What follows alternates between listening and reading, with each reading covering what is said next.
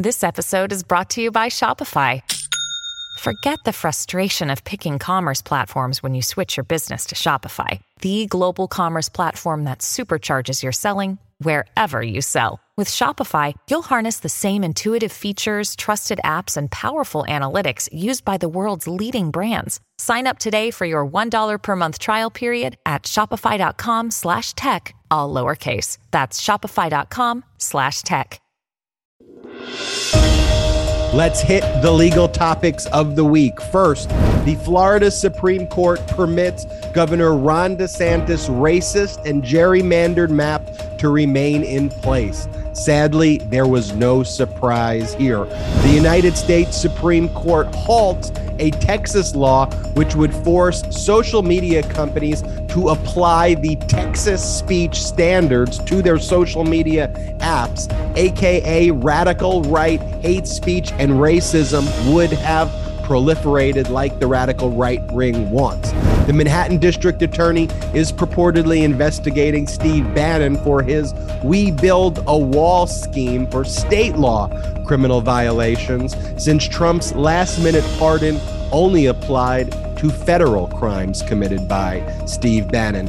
Bill Barr's special counsel, John Durham, suffered a humiliating defeat this week, losing his only trial to defendant Michael Sussman, now free man Michael Sussman, who was found not guilty after less than 6 hours of jury deliberations in a case, Popok, that you and I said from the outset was a bunch of BS. Trump advisor Peter Navarro is arrested at the airport by the FBI. He's thrown into jail, the same jail cell as John Hinckley Jr. I love that fact. And charged with contempt of Congress. Wasn't it a joy to watch Peter Navarro whine after he was released? But why did the DOJ decline to file charges on Mark Meadows and Dan Scavino? Might they be cooperating? And the Fulton-County special grand jury begins hearing evidence against Donald Trump for election crimes and racketeering, with high-profile names like Brad Raffensperger expected to testify. The most consequential legal news of the week and our lives. This is Legal AF. Ben Meiselas and Michael Popok breaking down those legal issues and the legal issues I just mentioned on this show. Michael Popok, how are you doing?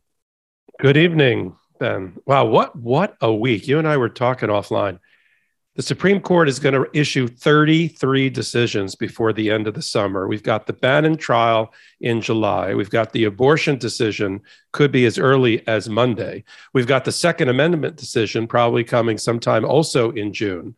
And you and I had 30 stories to choose from today before we curated and picked the top 6 to go over. What a week, what a month, what a summer. Let's get into it. Let's get into it. We picked the top 6 stories of this past week. As you mentioned, the Supreme Court is ready to issue 33 decisions over the coming weeks, including the decision that has previously been leaked overturning Roe v. Wade, a decision which we all expect to drop. Another decision we expect the Supreme Court to drop is one further expanding purported rights that the Supreme Court created under the Second Amendment to allow unfettered use by individuals of their weapons, their AR-15s, their guns, especially in the wake of what we've seen over at Uvalde, what we're seeing in Buffalo, seems pretty horrific that the Supreme Court is going to go there. But let's talk about the Florida Supreme Court for a second, permitting Governor DeSantis' map to hold. We've been talking about this now for a few weeks on the Legal AF podcast. Governor DeSantis himself drew a map of how he wanted the Florida congressional districts to look like, which we explained was very strange because normally it's the legislature who draws it. So the legislature in Florida, which is controlled by Republicans, prepared by itself a very gerrymandered map to begin with, and they sent it to Governor DeSantis to sign. And Governor DeSantis said, you know what, that's not gerrymandered enough. Let me draft it. And so Governor DeSantis and his legal team drafted this this incredibly gerrymandered map, which would basically remove Black representation from Florida, remove the Black congressional districts from Florida, is the intent behind it and the effect of it. And even the Republican legislature said, Governor DeSantis, you're going a little too far on this. He says, I don't care. You better sign this into law. What does the stooges of the Republican legislature in Florida do? They pass it into law. And then Judge J. Lane Smith of the Second Circuit, which is like the trial court, right? Popak of Florida, the first. It's actually the first district court. You're talking about the trial court in Leon County? Yes. Yeah. Judge Lane Smith of the Second Circuit of Florida. Mm-hmm. What about him? Yeah. Yeah, Second Circuit is the circuit court. It's the trial level for Leon County and Tallahassee. Yeah. And so, sometimes the terminology there, I always wanted to kind of clarify that for those listening, because the Supreme Court in New York is the lower trial court, and the Court of Appeals in New York is their Supreme Court, as you would traditionally view it, the highest level court. So here, the Second Circuit Court of Florida, Judge Lane Smith is the first court that would hear the case. And Judge Lane Smith's a judge who was appointed by DeSantis. He looked at the DeSantis map and he said, look, this is unconstitutional based on Florida's constitution, which has an anti-political gerrymandering provision. And Judge Lane Smith says, you violated the Florida Constitution here. It's clear what the intent is. And again, Judge Lane Smith was someone who was appointed by DeSantis. And he said it because Lane Smith, though, is someone who did that initial fact finding as the judge who took in the evidence. So then DeSantis appealed. He appealed that to the First District Court of Appeal. And what they did was they stayed that temporary injunction issued by Lane Smith, because Lane Smith issued the injunction stopping the DeSantis map from coming into place. And the First District Court said, whoa, hold on. We think that DeSantis may have some really good points here. Lane Smith, we're going to stop what you're doing until we rule on it. Has the First District Court of Appeal ruled on it yet? They haven't. And so they want to drag this out as far as possible also. So the First District hasn't issued their decision. They simply stayed what the lower court did. So then what happened? The people who challenged DeSantis's racist maps then challenged it to the Florida Supreme Court, the highest court. And what does the Florida Supreme Court say?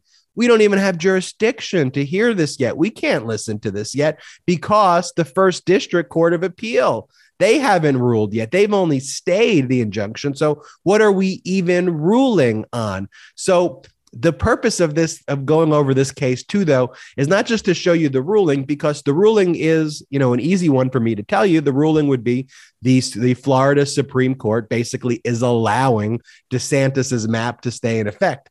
But really how these courts and these radical right courts wield their power, to me, is fascinating, because you have basically the Florida Supreme Court saying, well, since the Court of Appeal in Florida has not even ruled yet, and all they've done was stayed, we have to wait till their ruling. And meanwhile, what's happening?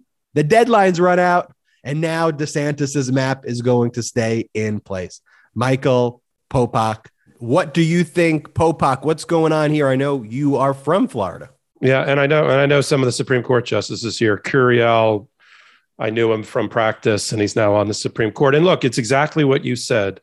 They found a way at the Supreme Court level, based on a position that they did not have jurisdiction, because the First District Court of Appeal has not yet completed their appellate process. So the Supreme Court, very conveniently, wanting to uphold the map, said, premature, we don't have jurisdiction. Let the First District Court of Appeal has to continue through a briefing process and decide whether the lower court judge, the trial judge that you identified, whether he was right or wrong about issuing an order enforcing new maps. That was the real issue on appeal. The issue on appeal was the lower level judge, the trial judge, said not only was he not going to allow DeSantis's maps to be the maps used for the printing of the ballots in the primary in June and the election in August, but he was going to impose new maps that he had created, or court-ordered maps,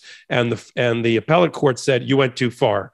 You can find those maps to be invalid, but then you got to send it back to the drawing board and let the legislation do their job. Well, because of the timing issue so close to the ballot printing, the trial judge says, no, I'm going to impose new maps, which, by the way, in different states, in this patchwork of different states, has been found to be okay. For instance, in New York.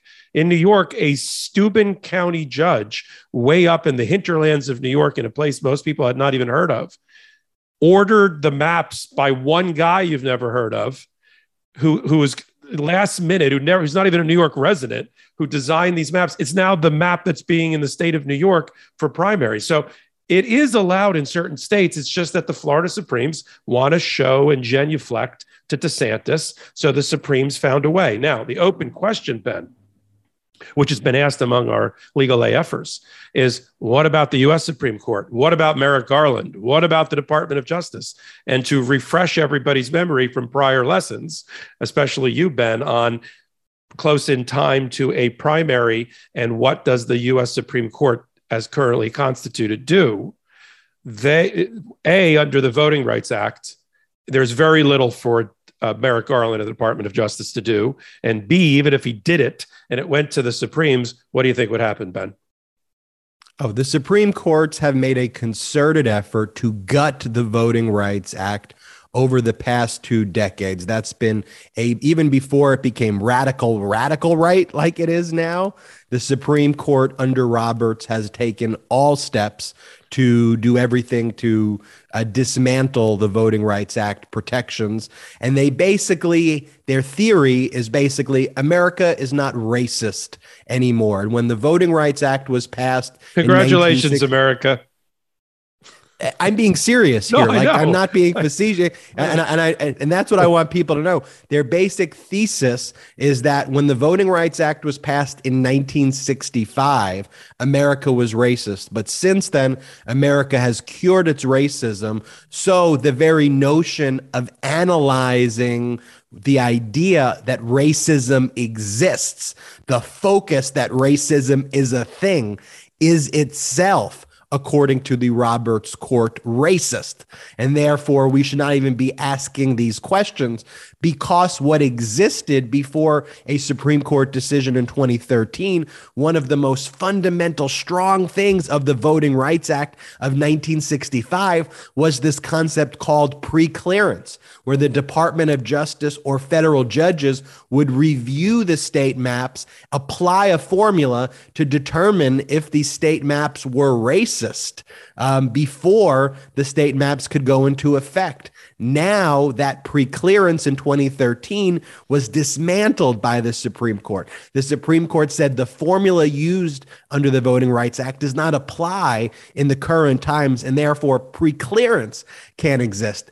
So now what we have is the burden shifting, and the burden is now on civil rights groups to challenge these state maps, where the state maps are viewed as presumptively okay maps, having no racism and no problems in it to begin with. The problem is, once these civil rights groups challenge the state maps, then what the courts do is exactly what you see in Florida, exactly what the Supreme Court does, where they basically said, well, now we're too close to the election, so we can't do anything, so we're just going to let the map that the legislature proposed stay in place. That's what they do. And so what would happen if you challenged on a Voting Rights Act challenge a map in front of the U.S. Supreme Court? You ain't getting no love. They will further gut the Voting Rights Act. And it encourages bad behavior, as you can imagine. It just encourages the racist state legislators to issue their maps late in time, so that any challenge is going to run into the headwinds or the buzzsaw that you just identified, where the Supreme Court says, you raise very interesting points, but we're so close to the election, we're going to let the racist map stand. And that is a confounding and maddening result of the doctrine that the Supreme Court has used to, as you said, to gut the Voting Rights Act and to throw it back to the states, under the argument that, well, it's all politics and, we're the Supreme Court, we try to stay out of politics, when they actually do the exact opposite. Absolutely. And we'll keep an eye on what's going on. But what will happen And what appears that's going to happen is the Florida map is going to stay in place. The Court of Appeals in Florida, the state Court of Appeals, they're not incentivized to make any ruling anytime soon whatsoever. And here's the real life result, Ben. The way the map that we're talking about that has now been endorsed by the Florida Supreme Court and will be used to print the primary ballots and beyond, 20 out of 28 districts, and this is for the House run, the House races in the midterms, 20 out of 28 in Florida are now basically safe Republican. 8 are Democrats. So if we're trying to win, if the Democrats are trying to win the midterms, Florida is not going to be the place to do it because now it's +4 in favor of the Republicans off the map drawing. Yeah. We will continue to follow what's going on in Florida. We'll continue to cover Voting Rights Act cases across the country on Legal AF. I want to talk, though, about this Texas social media law that Governor Abbott signed into law that he had the Republican legislature pass. The idea was to treat social media companies like Twitter, and I think that's who was specifically in mind, Twitter, but also any social media company that has 50 million or more users. So basically all of the big ones and not the ones that are run by, Trump and these radical right wingers. So the big ones, and to treat the big social media companies as common carriers, where these big social media companies would not have the right under this Texas law to in any way moderate the content of that's on its social media company, unless the content is like causing imminent violence, child pornography. But other than that, if someone were to put false propaganda, spread the big lie, provide false information about COVID, these are actually the things that the radical right wing want to have on the platform. They want medical disinformation on these social media platforms. How to buy a ghost gun. They want hate speech on these platforms because that would be required to be carried on these social media platforms. So racist speech, anti-Semitic speech, anti-LGBTQ plus speech, that would have to be covered on the platform. All of their lies about the election, all of their views about overthrowing the government, all of that would have to be covered under this Texas law. All that would have to be allowed and permitted communication.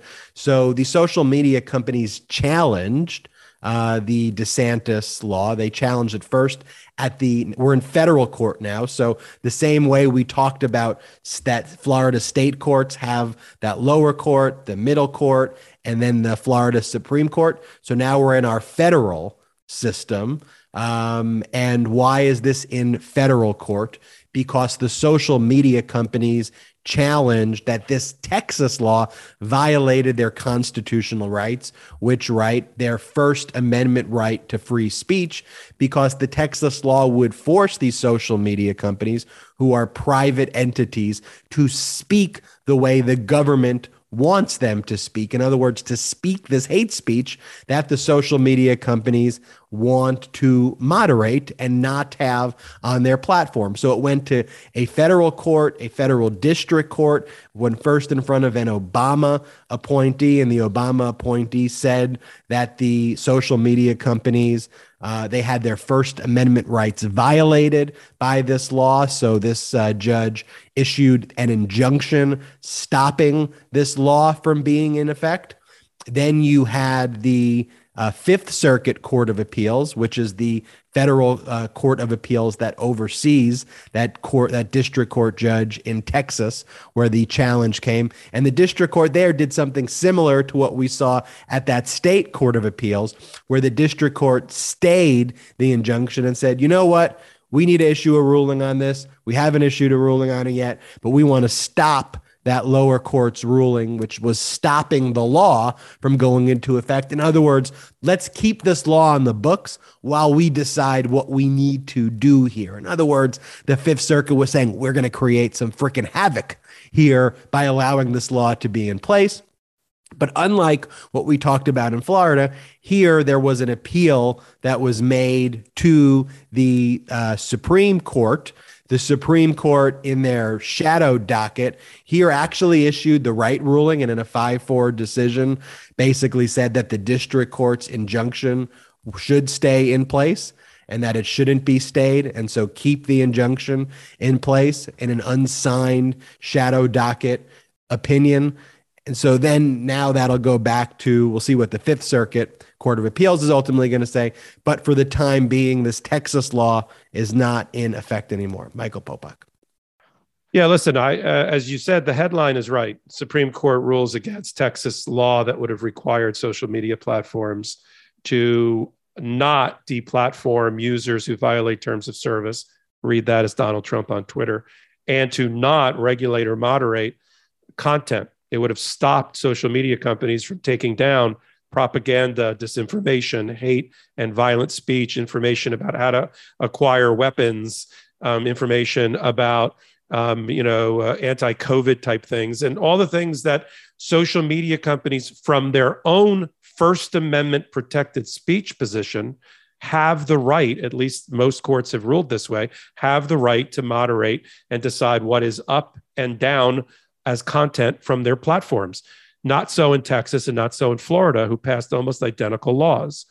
Earlier in the week, before the Supreme Court ruled in favor of or against the Texas law, the Florida highest level appellate court, the 11th Circuit, also ruled that Florida's version of it was unconstitutional and a violation of the social media platform's fundamental First Amendment rights to decide what content that they wanted on there. And that is always something that you and I want to bring home to the legal AFers and those that follow us. It's not, people say, oh, my First Amendment rights are being violated. It can only be violated by the government. It can't be violated by a private entity. You can't force a private company, public owned, private owned, whatever. You can't force them to post your flyer at their cash register, or let you stand in the middle of Starbucks on a soapbox and start spouting out whatever conspiracy theory you want to spout out, or the equivalent electronically of posting whatever you want on social media without any type of regulation or moderation. That is not your right. They have the right under the First Amendment to bar you from doing that. And that is the fundamental tension. Add to that Section 230 of the Communications Act, which gives civil insulation or insulation from liability to social media platforms, which the Republicans and people like Justice Thomas hate and have been trying to rip away from social media for a long time. And so you have the first stop in this train is how you've described it. And for right now, it's a minor celebration. 5-4 Supreme Court rules against Texas SB 20. But when you get into it, first of all, it was a weird 5-4. One of the four in dissent was Justice Kagan. So Kagan flipped over, which was really weird bedfellows. And she joined, let me see the lineup here. She joined Thomas, Gorsuch, and Alito in the dissent.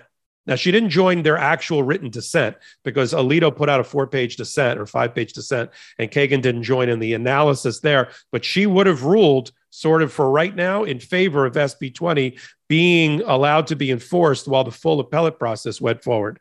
The rest, including Amy Coney Barrett and Kavanaugh, jumped over to what is considered the liberal side of the Supreme Court and joined Sotomayor and Breyer to stop SB 20 from being enforced in the state while the full appellate process. Now, interestingly, because we like to talk inside baseball here a little bit, Alito is the duty judge assigned to the Fifth Circuit. He could have made, you want to talk about shadow dockets, he could have made this decision completely on his own, but he decided to refer it over because there's been a lot of flack about shadow dockets in Alito right now. He referred it over to the complete set of 9 justices to make this decision. Again, this is the round of last decisions to be made by Justice Breyer, and then everything else starting next term will be with our new Ketanji Brown Jackson as our new justice. So there's the reason I say it's the first stop on the train, Ben, is because you already see in the dissent as written by Alito and joined by Thomas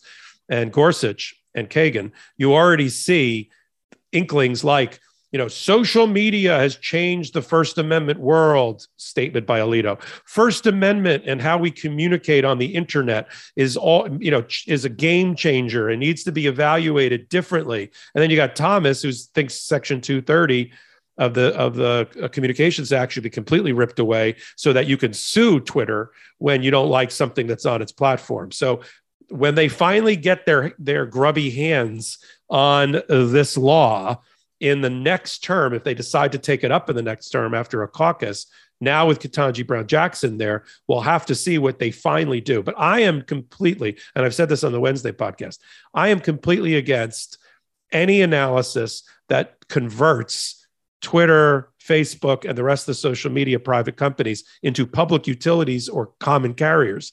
For instance, Alito's comment that basically Facebook and Twitter is the new town square. Yeah, I mean, and Starbucks is the new library, but that doesn't mean, we're not living in the world of Ayn Rand. We're not going to nationalize Starbucks because people do most of their reading and analysis sitting in it. They have their own corporate First Amendment rights. I think they have to be protected. And I think it's going to be another struggle and tussle at the Supreme Court when it comes down to the First Amendment rights of these companies. 3 quick observations that I want to make. First, why would Justice Kagan not join the kind of shadow docket majority here and put a halt to what the Fifth Circuit Court of Appeals did, which was to stay the injunction by the lower court? Why wouldn't she do that? And so my view is that Kagan's come out against the shadow docket so hard that in this specific instance, she could not join the shadow docket, even when it was an area that she agreed to, which is why she didn't join the actual dissent, but simply didn't want to join the shadow docket concept. As much as she disagreed with the underlying ruling, is my view there. Going to the 11th Circuit ruling that you referenced, I just want to quote from it, which was the heart and soul of its ruling, basically holding that the Twitters and the social media companies have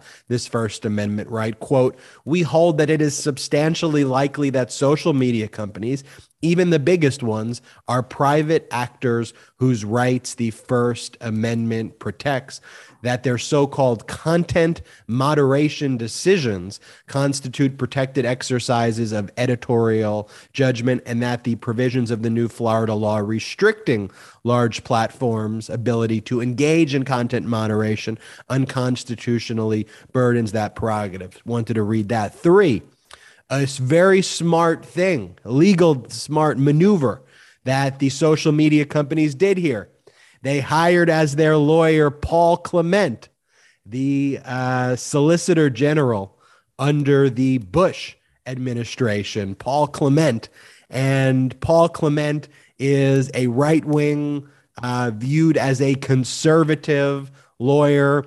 And so to have Paul Clement representing your case in front of a Supreme Court with essentially his colleagues and people who really respect Paul Clement and view Paul Clement's conservative bona fides was a really just smart decision to have Paul Clement as the lawyer here. So just wanted to make those 3 observations for you, Michael Popok.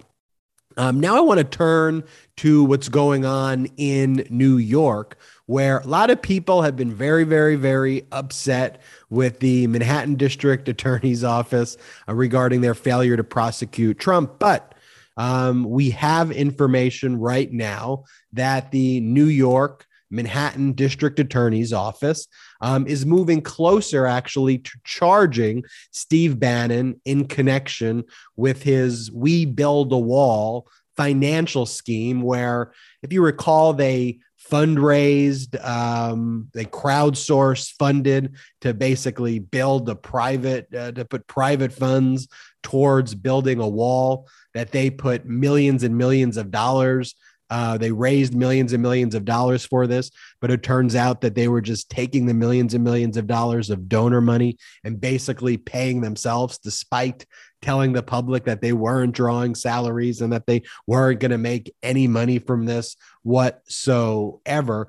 And so if you recall, in the New York federal court, Steve Bannon was being prosecuted for his federal crimes, from stealing money, from stealing charitable funds. But on January 19th, 2021, he received a pardon from President Trump, a last-minute pardon that basically dismissed all of the criminal charges against him. And Steve Bannon filed a motion to dismiss. We talked about this ruling on Legal AF.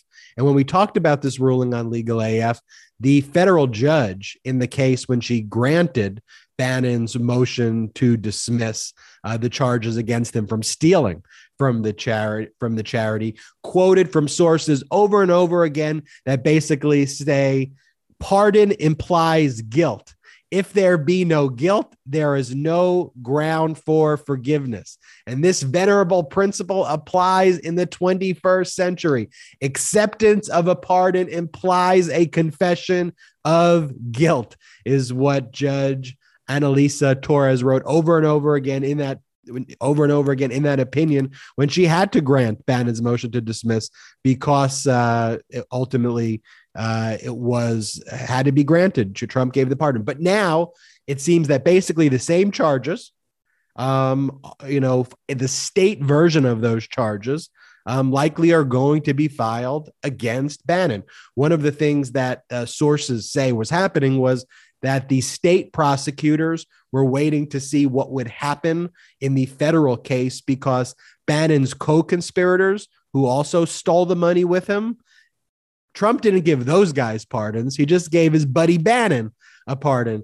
But now those individuals, there's only one individual who hasn't taken a plea deal, but a number of the other individuals have taken plea deals. They pled guilty to stealing charitable funds for this fraudulent build a wall scam where they pillaged charitable money for themselves.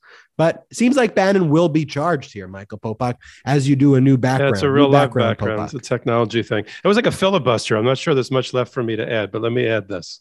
Manhattan DA's office in Alvin Bragg gets a lot of flack because it looks like they've pumped the brakes on the prosecution of Donald Trump and the Trump organization. But they do other things. And one of the things they've been doing since almost since the day the pardon was granted was to work parallel, or at least watch parallel, to what the Southern District of New York prosecutor's office was doing with the prosecution of Brian Kolfage, who was the founder of Build the Wall. He, a triple amputee, Air Force veteran, Andrew Bodelin, and then Tim Shea. And Trump, in his infinite wisdom, did not, as you said, pardon all those people, allowing the federal prosecution to continue against them. And now Bannon, if he thought he had a get out of jail free card because he got a federal pass, does not, because there are state law crimes that are commensurate or coextensive with the federal crimes. And it's good to see that there's some muscular prosecutorial chops being exercised here by Alvin Bragg's office, even though he's been taking a lot of flack about what's going on with Trump. And fortunately, we're going to talk about a district attorney who has brass ones and is bringing what you and I predicted 6 months ago is probably the prosecution with the most potential to put Trump behind bars is the one that's going on down in Atlanta and Fulton County. Couldn't agree more with you, Popok. And a lot of accountability we see as we approach these hearings for the January 6th committee, which is set to take place this upcoming week. There's going to be the first one in prime time, which we will be covering live on the Midas Touch YouTube channel and across our social media channels. But an individual who refused to testify before the January 6th committee, who simply wrote a email response back when he was requested to appear for deposition. His response was just executive privilege. He didn't say anything else. My hands are tied. My hands are tied. executive privilege. I mean, these people are just the worst individuals ever. He doesn't like write a full email back. He just writes executive privilege. How privileged do you have to feel you are that you are totally immune from prosecution, that when you're subpoenaed by Congress, you just write back executive privilege and you don't write anything else back. So I want to talk though about Peter Navarro getting arrested at the airport, thrown into jail, and then whining about it afterwards. But before doing that, I want to tell you about our sponsor, Athletic Greens. This podcast is brought to you by Athletic Greens. With so many stressors in life, it's difficult to maintain effective nutritional habits and give our bodies the nutrients it needs to thrive. Busy schedules, poor sleep, exercise, the environment, work stress, or simply not eating enough of the right foods can leave us deficient in key nutritional areas. AG1 by Athletic Greens, the category-leading superfood product, brings comprehensive and convenient daily nutrition to everybody. Keeping up with the research, knowing what to do, and taking a bunch of pills and capsules is hard on the stomach and hard to keep up with. To help each other be our best, Athletic Greens simplifies the path to better nutrition by giving you the one thing with all the best things. Now, Athletic Greens was transformative for me. Everybody who listens to this podcast knows that. Before Athletic Greens, I would use gummies and pills and all these things that I thought I was doing my vitamin regimen that I needed, but I was not getting the multivitamin doses that I needed in the day. And oh, was it showing. But with one tasty scoop of AG1 with the 75 vitamins, minerals, and whole food sourced ingredients, including multivitamin, multimineral, probiotic, green superfood blend, and more in that convenient daily serving, it truly changed my life. And I am the biggest proponent of Athletic Greens, and everyone who I've recommended it to, all of the Legal AFers who listen to this, all the Midas Mighty who have taken it, say, yes, this has given me so much energy. This has become a staple in my morning routine. The special blend of high-quality, bioavailable ingredients in a scoop of AG1 work together to fill the nutritional gaps in your diet, support energy and focus, aid with gut health and digestion, and support a healthy immune system, effectively replacing multiple products or pills with one healthy, delicious drink. And what I like about it, too, is it's just so easy to consume in the morning. I just take my one scoop of the green powder, I put it in a cup, I put water in the cup, I shake up the cup, I drink it, and boom, I have all of the vitamins I need in the day, and it tastes really, really good. It's lifestyle friendly, so whether you eat keto, paleo, vegan, dairy-free, or gluten-free, this is for you. Join the movement of athletes, lifeleets, moms, dad, rookies, first-timers, and of course, Legal AFers. Take ownership of your daily health and focus on a nutritional product that you really need in the simplest manner possible. That's essential nutrition. And to make it easy, Athletic Greens will give you an immune supporting free 1-year supply of vitamin D and 5 free travel packs with your first purchase. Just visit athleticgreens.com/legalaf. athleticgreens.com/legalaf. Again, simply visit athleticgreens.com/legalaf and take control of your health and give AG1 a try. I promise you, you will love Athletic Greens. Popok, I know I said we were going to talk about Peter Navarro's arrest. I'm so excited to talk about that. So I got a little bit ahead of myself. Before talking about that, though, I want you to talk about Michael Sussman. I've been talking a lot in this podcast, Michael Popok. So if you can break down this Michael Sussman, John Durham prosecution. Michael Sussman was found not guilty in under 6 hours by a Washington, D.C. federal jury. He was charged with purportedly lying to the FBI when he brought forth information to the FBI about Trump's affiliation with Russia. According to John Durham, Sussman should have said that he was representing Clinton and he was a Democratic lawyer at the time. And they said that he claimed he was there on his own behalf and that was a material lie to the FBI. But maybe take it back a little bit before then. Like, what was this John Durham? He was hired by Bill Barr as the special counsel to basically, go after people who Trump had grievances with.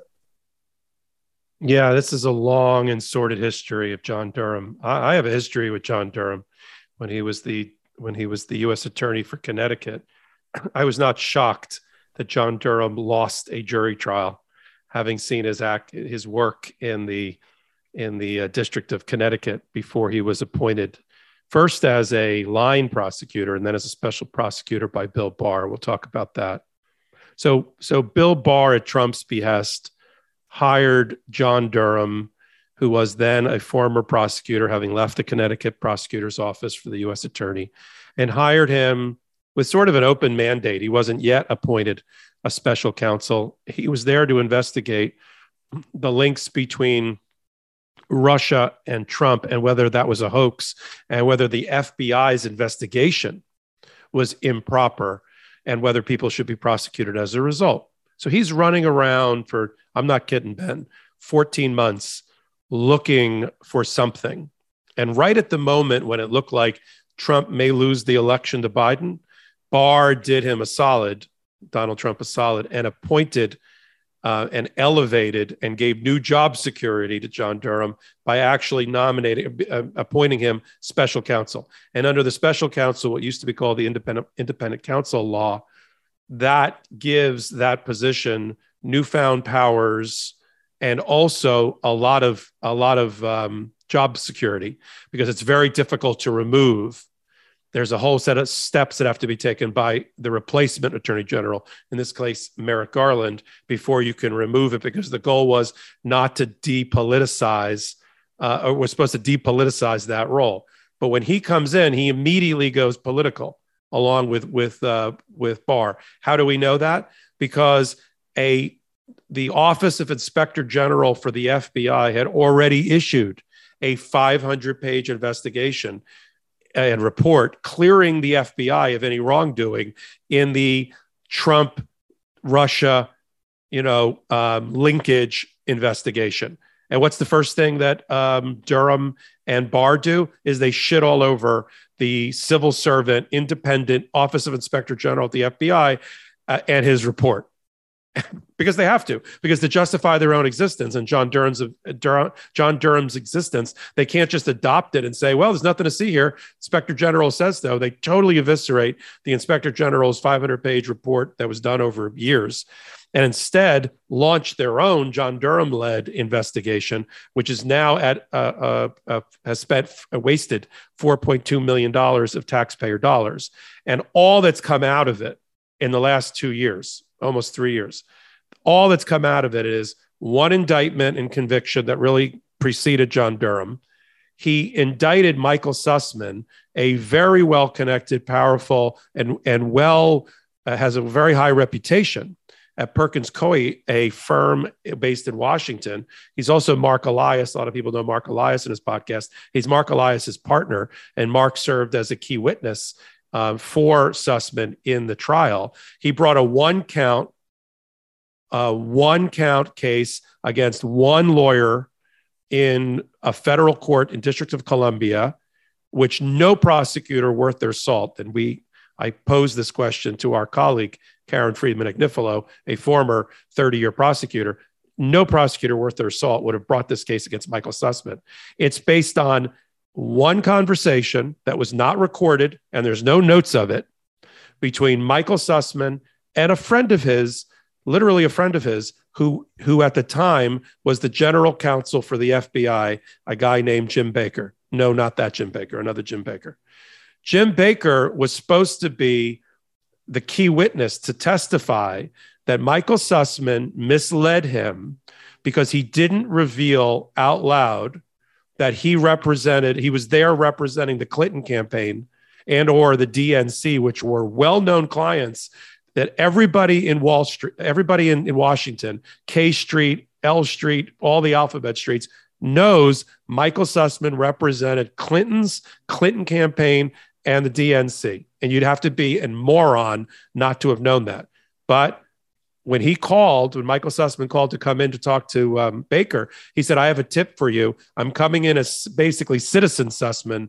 I'm not representing a client. Not that he doesn't represent clients, just like you and I do, Ben, but he wasn't there on behalf of a client at the time. And he had data and information actually from another client of his, which at least on its surface showed that there was maybe a link between Alpha Bank, a Putin-controlled bank in Russia, and the Trump Organization, that there was computer traffic off of servers between these two entities. Now, by the way, the FBI took that lead, took that investigation, took that tip from Michael Sussman, followed it, drilled down to the ground, and found there was no link between Alpha Bank and the Trump Organization. That's a little known thing that gets talked about in the media. The FBI did investigate off the tip. And the quality of the tip, Ben, is not what the trial was about. It's not that Michael Sussman lied about the link between Alpha Bank and the Trump Organization. It's that he allegedly lied because he was there on behalf of a client. And why is that important? And Karen did a good job on Wednesday talking about it. It's because the FBI and prosecutors need to know if there's a secret or hidden agenda that is coming along with the information. I mean, everybody has one. I joked on Wednesday that if the Pope called it a tip, even the Pope has an agenda. So they wanted that. That's the lie, that Michael was representing the Clinton campaign and didn't tell Jim Baker that, although Jim Baker would have known that. And that's what the jury had to decide over, you said 6 hours, I'll call it lunch plus 3 hours, because they did it over 2 days. And it really was a very fast acquittal of Michael Sussman. And I believe, in looking at the transcripts and the media reports, that the thing that killed the prosecution, one that never should have been brought, is that Baker, when he testified under oath that he couldn't remember 116 different things related to Michael Sussman and this meeting. There's no notes of the meeting. There's no video of the meeting. There's no audio of the meeting. And there's no witness to the meeting other than Michael Sussman, who did not testify, and Baker. And I'm sure the jury concluded, wait a minute, this guy barely can remember what he had for breakfast in the morning. And this is your witness, that we're now going to convict that man over there and ruin his entire career for lying to the general counsel of the FBI. I mean, it's such an esoteric bullshit case that when you have, and then Jim Baker actually, I don't know if you read this, Ben, Jim Baker actually helped Michael because he also had to admit that Michael did things that are completely against the Clinton campaign's position. First of all, it's well known that the Clintons and the Clinton campaign did not trust the FBI for various reasons, including Whitewater and the Clintons' experience, 20 years earlier. So they're not like pro FBI, especially after what happened to them with Comey and all the, the servers. They're not like, yeah, FBI's involved. That's really great for the campaign. Secondly, it is well known, it's been written in books by people involved, that Hillary Clinton and the campaign wanted the article about the link between Alpha Bank and Trump Organization to hit the paper, to be in the media like an October surprise to help her campaign. Michael Sussman told Jim Baker who the reporter was that was working on the story in order for the FBI to kill the story while they were working on the investigation, because the FBI hates things ending up in the New York Times at the same time they're doing their investigation. That is, I'm sure the jury concluded that those two things are not consistent with representing Hillary Clinton, if that's really the case.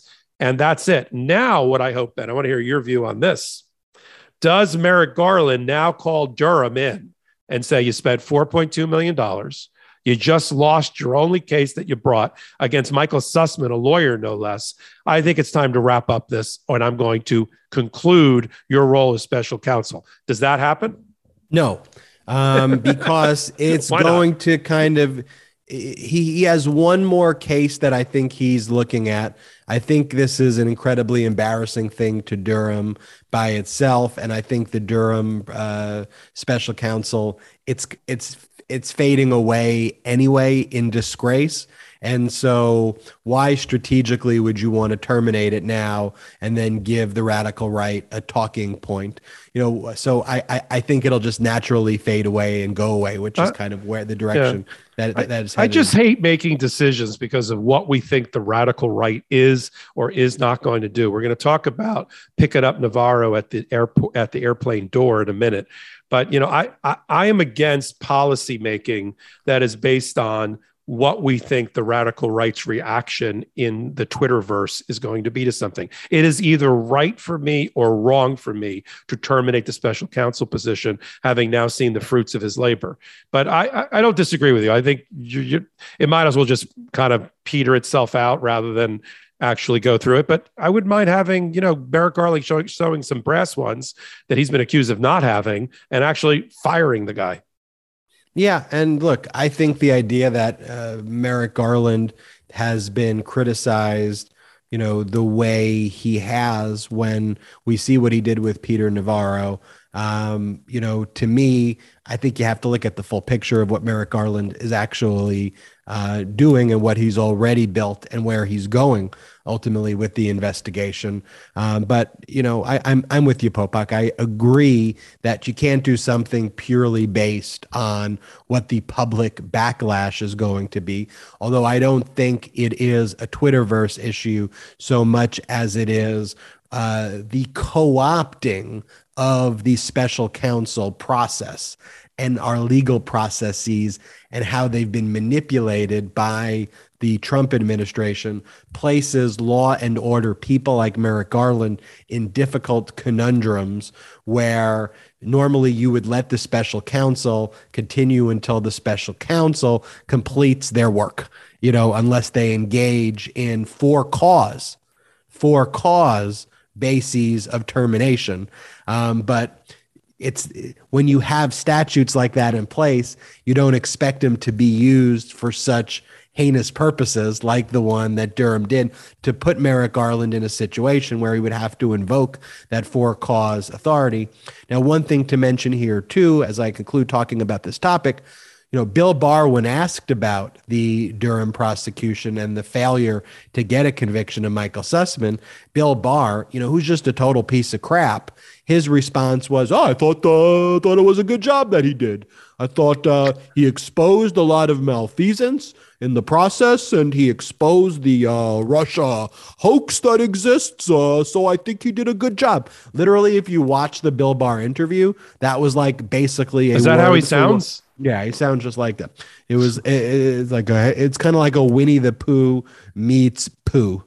Actual shit. Like it's a combination. Did you hear Trump say? Did you hear what Trump said about the acquittal? I'm sure it's that a DC jury was in on it with the Clintons. It's going to motivate him to run in 2024. I mean, it's beyond stupid. But when Bill Barr says that this was effective, that just shows you how defective and how disgusting that these Republicans actually are. It's like when you hear Louis Gohmert saying Republicans can't even lie anymore to the FBI. They can't even lie anymore to Congress. He actually said that on Newsmax. What's going on? You can't even lie to the FBI and lie to Congress anymore. They're so out of touch and out of sync with actually true law and order and the law that they just make comments like this. For Bill Barr, as a prosecutor, this is the biggest disgrace and biggest embarrassment in the world. And the fact that you take joy that a prosecutor essentially engaged in a completely with malice prosecution so that you can put up a bullshit narrative that Trump was getting spied on or there was this Russian hoax. And then the one case you used to try to prove that one is the dumbest freaking case of all time. And you lose the case in a publicly embarrassing way where the jury says you shouldn't even brought this case in the first place. And so going to disgrace, going to embarrassment, we're talking about Peter Navarro right now. And so Peter Navarro is someone who worked at the Trump administration. And I'll just read from the indictment of Peter Navarro for who Peter Navarro is. He was a private citizen, but from January 20th, 2017 until January 20th, 2021, during the administration of former President Trump, Navarro worked in the executive branch as an advisor on various trade and manufacturing policies. That's kind of the DOJ's way in the indictment of saying, who is this frickin' guy? The trade and manufacturing policies. But what Navarro was actually used for, because he was a sick son of a gun, was that he was one of the main people out there who was spreading the COVID disinfo and then spreading the election disinformation stuff out there. That was really what his role was there, AKA he was the chaos agent. And Navarro, since leaving the White House, since Trump got destroyed in the election, has written books. And in the book that he wrote, he talked about the plan to steal the election. He gave it a name. He called it the Green Bay Sweep, which referred to the Green Bay Packers under Vince Lombardi, how they would basically advance to score touchdowns by using blockers and then slip in the touchdown, slip in the football in the end zone when no one was looking. And so here, what the Green Bay Sweep was what we heard about, which was having these senators and members of Congress object to the results of the election while an insurrection was taking place, to try to throw the election back to the states, to then have these various states that we talked about, like Arizona and Georgia, and Pennsylvania and Michigan, et cetera, overthrow the results of those elections, have the state legislatures do that, and then declare Donald Trump as the emperor. That was the goal. That was the Green Bay Sweep. And he talked about it. So the January 6th committee, because he talked about it and bragged about what he did, and they knew what he did, they subpoenaed him on February 9th, 2022. The select committee, the January 6th committee, served Navarro with a subpoena for documents and testimony relating to its inquiry and cited all of the things that he had said in his book and that he had said publicly. They also demanded documents and demanded that he appear for in-person testimony. And all Navarro did was respond in an email that just said executive privilege. So he didn't show up. He didn't even show up to assert the privilege the way you're supposed to assert that privilege. If he claimed there was an executive privilege, what do? You show up when you're being interviewed and you say, I'm invoking the executive privilege on a question by question basis, or I'm invoking the Fifth Amendment privilege. The privilege here, to be clear, folks, does not apply because he talked about it in the book, number one. Number two, as we hear time and time again, if you think about the case in California in the Central District, privileges don't apply when you're engaged in underlying criminal conduct. The California case related to the attorney-client privilege, not executive privilege, but the concepts apply also. So you waive the privilege when you talk about a privilege publicly because now the privilege is secret. You're talking about it public, so no privilege. And when you commit the crimes, you don't have a privilege to commit crimes in the United States under the United States law. And so he doesn't show up to his depositions. He's referred for contempt of Congress, one, for not showing up at deposition, two, for not producing documents. And we have the DOJ this week arresting him at the airport, actually prosecuting when the January 6th referred these charges to the DOJ. Yes, the DOJ acted on the referral with Bannon. They acted on the referral with Navarro, and they arrested this guy at the airport. They cuffed him. They brought him to jail in Washington, D.C. He actually stayed in the same jail as John Hinckley Jr. he talked about, which I just think is chef's kiss for the person who told him that and put him in the same jail cell as someone who tried to assassinate a sitting president, tried to kill the leader of the free world. So I think that was apropos. But then also one of the things that we learned, Popak, too, is separately, Peter Navarro received a grand jury subpoena, which doesn't seem to be necessarily directly related to ultimately the reason why he was arrested here. Yeah, the grand jury subpoena talks about his interactions with Trump and Bannon and others. And that grand jury is an indication of the fact that that grand jury exists and they're issuing subpoenas like that. That, yes, there is a grand jury assembled by the DOJ to prosecute high-level individuals who now engaged in the insurrection. These are the people surrounding Trump and likely Trump himself. We learned that this week also. So two big things. Of course, Navarro, after he's arrested, he whines. He claims it's unconstitutional to be arrested. Like, these people are so enraptured in their own privilege that this takes place every day. You break the law, you get arrested, buddy.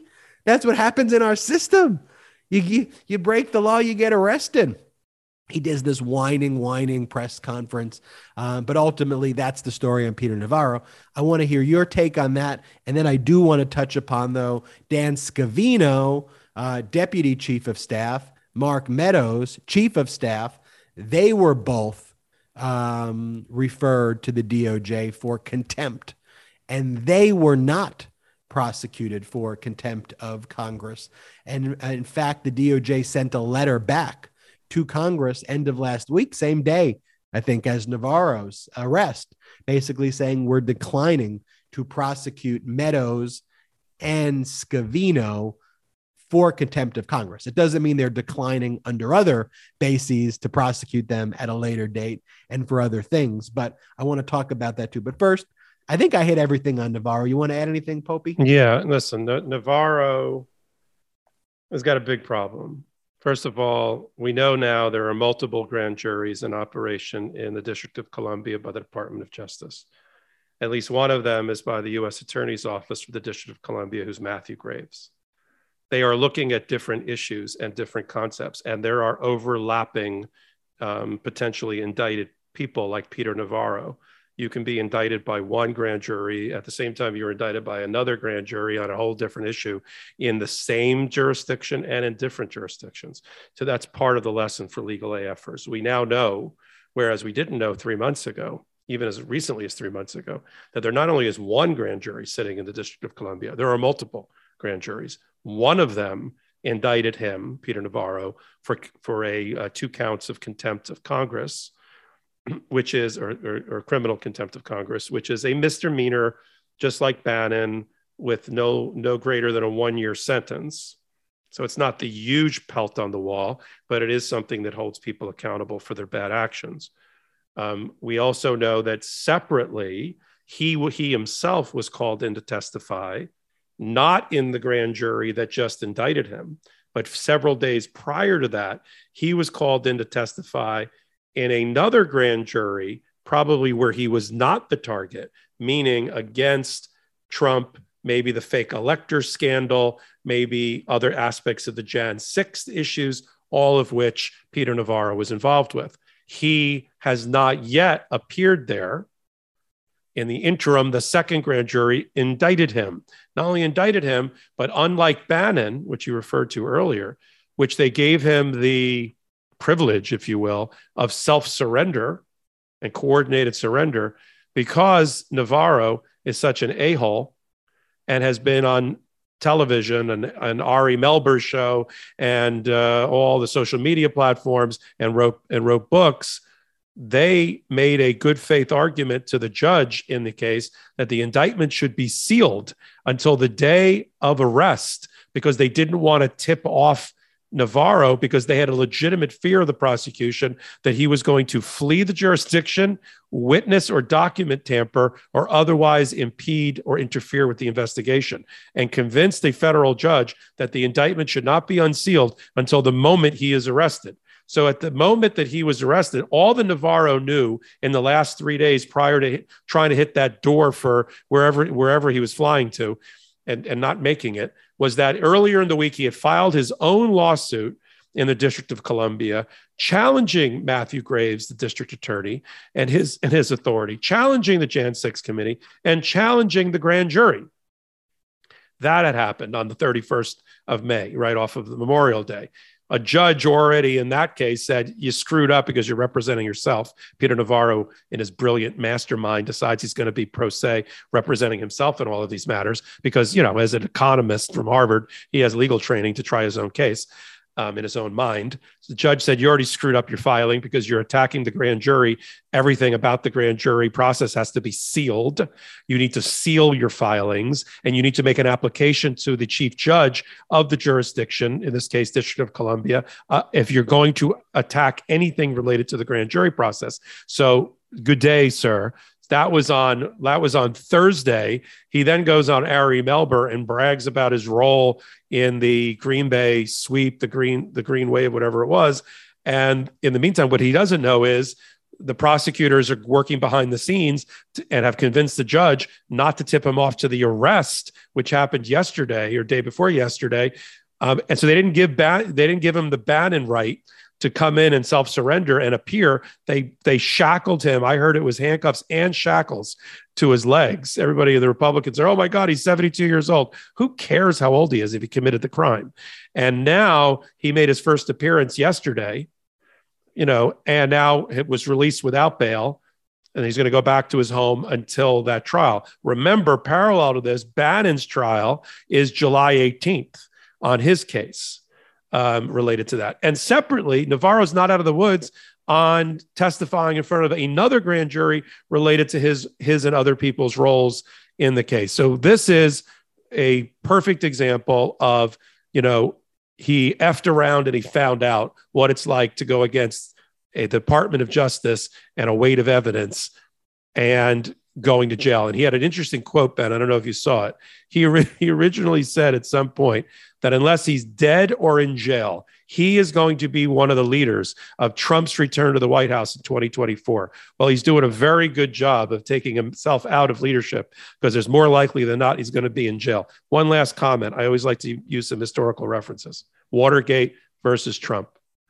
In Watergate, 40 different people affiliated with Nixon were indicted and or went to jail. 40. Including people that are now commentators on television, like John Dean and all of that. So far, the Trump administration and the Trump behavior and criminal gang has indicted or jailed 11 people, soon to be many, many more. And that includes Bannon, Michael Cohen, who went to jail, Michael Flynn, Manafort, George Papadopoulos, Roger Stone, and the like. This list is only going to grow over the next year or so based on the Department of Justice investigation and those of other prosecutors that you and I are going to talk about. I do want to talk also about Mark Meadows and Dan Scavino not being prosecuted for their contempt of Congress. Lots of people were upset about that, and I totally get why you'd be upset about that. They flaunted Congress. They taunted Congress. They, refused to do what they should have and they were supposed to do. I have two reasons why I think the DOJ is not ultimately prosecuting Mark Meadows and Scavino for contempt of Congress. First off, as it relates to Navarro, Navarro's role wasn't so directly linked to the executive by the nature of the job itself. So Navarro's actual role was trade and manufacturing policies, and the fact that he involved himself in these other areas was not actually what his job description was, and the ability to have an executive privilege claim is a little bit more difficult for Navarro to establish. Also, as I talked about, Navarro, completely waived it kind of over and over again. We know, for example, with Meadows did turn over 9,000 documents. Yeah, we have a lot of documents from Meadows. And so, the question is, what's really going on with Meadows behind the scenes? Is Meadows and Scavino possibly cooperating? Number one. Number two, do they anticipate that they will be able to flip Meadows and Scavino at a certain period of time, and that by charging them with contempt of Congress, this misdemeanor doesn't ultimately serve their ends? Or also, do they believe that charging Navarro the way they did can be used now to send a message to other Trumpers like Meadows and like Scavino and say, you know what? We're going to give you here. And by the way, this is how mafia prosecutions take place. And that's the way this is being modeled after, a kind of a mafia prosecution, starting with lower level and going up to the top mob boss and basically saying, look, we're going to give you one more shot. If you play ball with us and you give us information, we didn't charge you with contempt of Congress here, which we could have. But don't think for a second that we can't charge you with X, Y, and Z, which is what we actually want to charge you with. The reason we didn't charge you with contempt of Congress, because we don't even think there's anything you can give us there that is even going to be helpful. We already got the information from your staff members there. But what we really want is this piece of information. And we want you to think long and hard about your cooperation, because we will go after you. And I think that is a message that is being sent. And you can't just look at one-offs in these prosecutions over what the DOJ, is doing and saying, well, they're not going after the Meadows, they're not going after Scavino. I don't read that way at all. I read it as either Meadows and Scavino are cooperating, number one, or number two, they're telling Meadows and Scavino, look, this is what's going to happen to you. But this just goes to show you this is what law and order actually looks like. And when confronted with law and order, people like Peter Navarro and Louis Gohmert, by the way, and I just want to say this, he was a judge in Texas. He was appointed to be a judge, and he was the chief judge of their court of appeal in Texas. And he goes on TV and says Republicans aren't even able to lie to Congress and the FBI anymore. He says that with a straight face. It wasn't a mistake what he said. He really meant it. And think about it. That was someone who presided over your cases in Texas as a judge. That's what Louis Gohmert believed. But this is what real law and order looks like. What Republican law and order looks like is what law and order looks like in fascist countries. I don't want that white supremacist BS fascist. They just choose who they prosecute based on who their political enemies are. That is not what the United States of America is all about. But speaking of law and order, we have to talk about this special grand jury, which has now assembled in earnest in Fulton County. We have a district attorney there in Fani Willis, the Fulton County DA, who is no nonsense. We now have learned that over 50 witnesses will go before this grand jury. District Attorney Fani Willis was waiting until the election, so this wouldn't be politicized before pursuing charges before this grand jury in earnest. High profile people like Brad Raffensperger will be testifying before this grand jury. And what's the grand jury doing? They're determining if Donald Trump engaged in criminal conduct when he extorted Brad Raffensperger and said to him to find him the 11,780 votes. And that phone call and related conduct, like when Lindsey Graham reached out to Raffensperger and Lindsey Graham reached out to election officials in Georgia and threatened them on behalf of Trump, whether all of that constitutes criminal conduct. And we know that Fani Willis is pursuing racketeering charges and other similar charges. So, Popok, I have a great degree of confidence here that this is actually going to result in an indictment of Trump. Fani Willis is going to indict Donald Trump. It's just a matter of when. I could say this one with 99% certainty that that's where this is going. We've always liked Fani Willis's case. We've said earlier when everybody was down in the dumps about Alvin Bragg in the Manhattan DA's office about the Trump organization, that the things about the Trump presidency were probably going to be fast-tracked in Fulton County in Atlanta because of the phone call that we all know took place very publicly and recorded by Brad Raffensperger. People forget that was a recorded message, a recorded phone call. There is physical evidence of that. And Fani Willis, who is they do things politically down in Atlanta. She was a Democratic elected former Fulton County assistant district attorney, and then became the actual district attorney, and Fulton County covers Atlanta. You're so right about racketeering. And why that's so important is because that will bring into the net, the prosecutorial net that she is using, lots of other people who are part of this conspiracy, at least that she's going to be alleging it, conspiracy with a hub in the middle and spokes around it, a wheel, it's a wheel system in a conspiracy. And that will bring in people from outside of Georgia who maybe never set foot in or even made a phone call into Georgia, but will bring within that into her jurisdictional web their conduct. So she could be prosecuting more than just Donald Trump, but lots of other people. For instance, let's not forget that Rudy Giuliani in his infinite wisdom, among his road show where he went to different state legislators and different state legislations and made presentations about the big lie, the fraud in the election. He made a presentation to the Judiciary Committee of the state of Georgia, because they have a Judiciary Committee.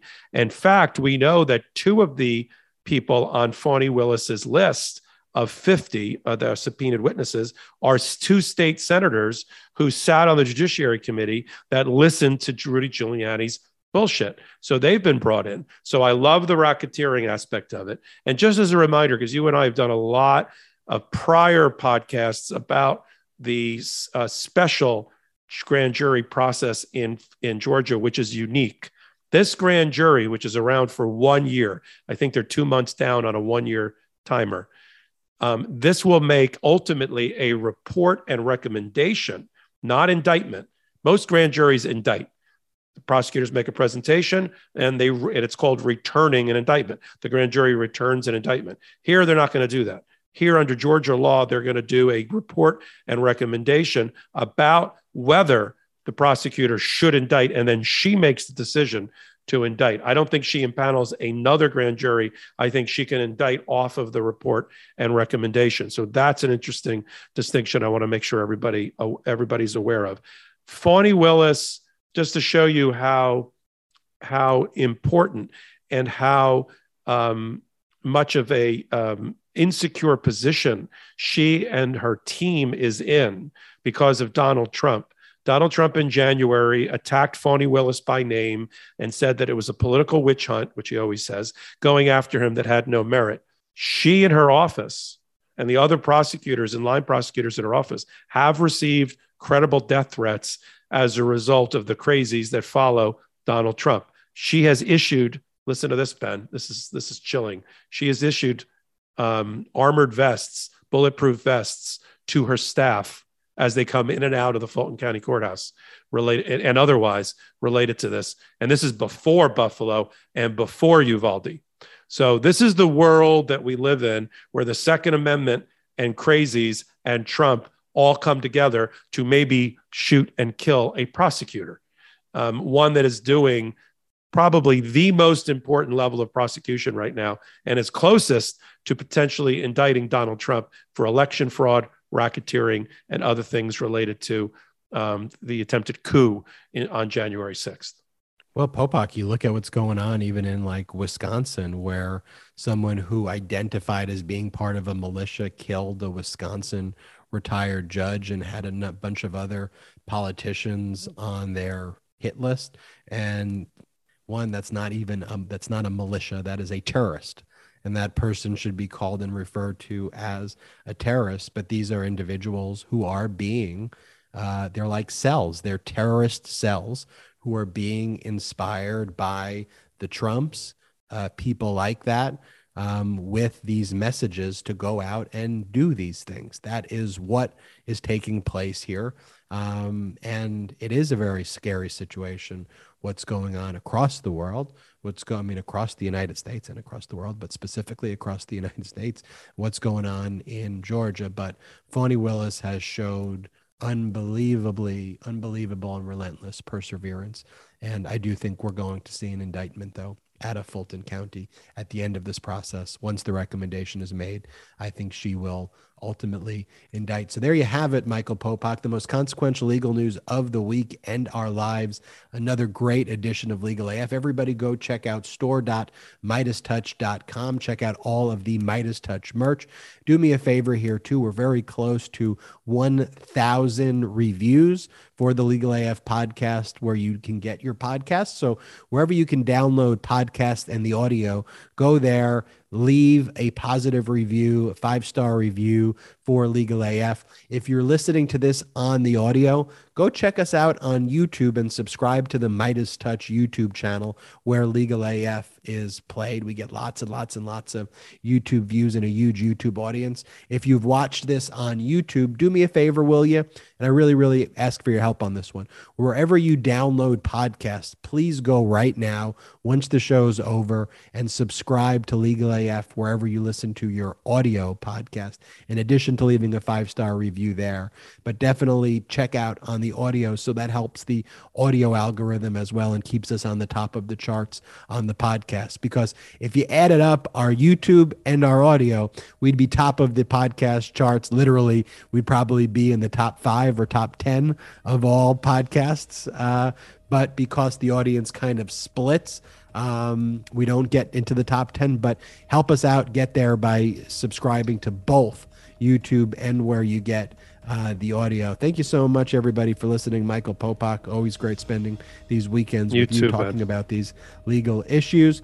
We'll be back next week on Legal AF. Of course, on June 9th, this Thursday at 8 p.m., the January 6th committee will be broadcasting on prime time at 8 p.m. Eastern. We will begin live coverage on the MeidasTouch YouTube channel beginning at 7 Eastern on the MeidasTouch YouTube channel. We will have full live coverage of all of the January 6th proceedings, all of the hearings. We'll have a great group of guests who will be breaking down everything that's taking place at this hearing. So we hope to see you there as well. If it's the weekend, it is Legal AF. Special shout out to the Meidas Mighty.